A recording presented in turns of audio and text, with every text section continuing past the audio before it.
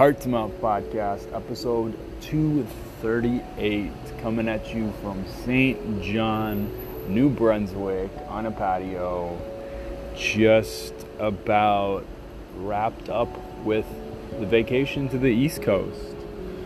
A lot to process, a lot of joy and play and family and newness and love and deliciousness, and so much happens.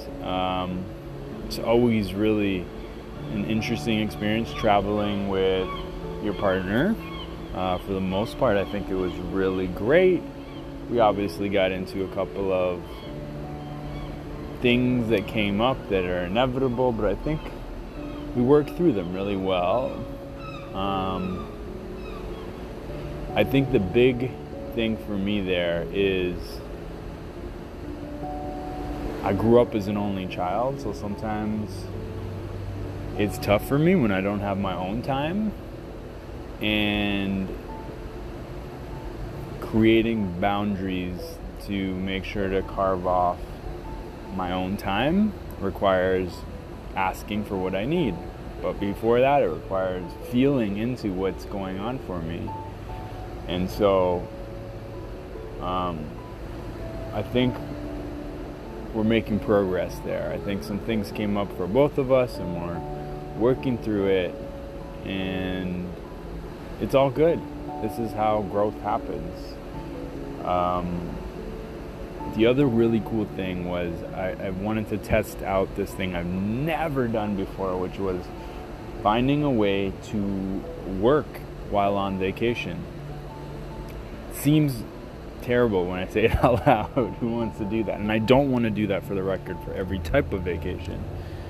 But this particular one I did. I wanted to see if I could still get quality time in, still explore, still relax and rest, still be really present, but also get some shit done. My thinking with that is it might mean I can go on vacations more often than I previously thought, because as an entrepreneur, you kind of feel like your whole business might implode. The good news is I had a crazy productive week. And so Operation Balance Vacation is going really well. And now my system is exploring new possibilities of breaking my week, my month, my year up in a way that allows me to travel more. I don't know what that means quite yet, but I'm excited.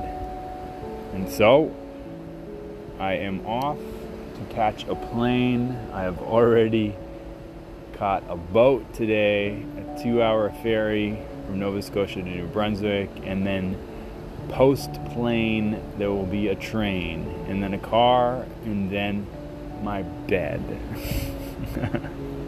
Happy Friday, y'all. We'll see you tomorrow.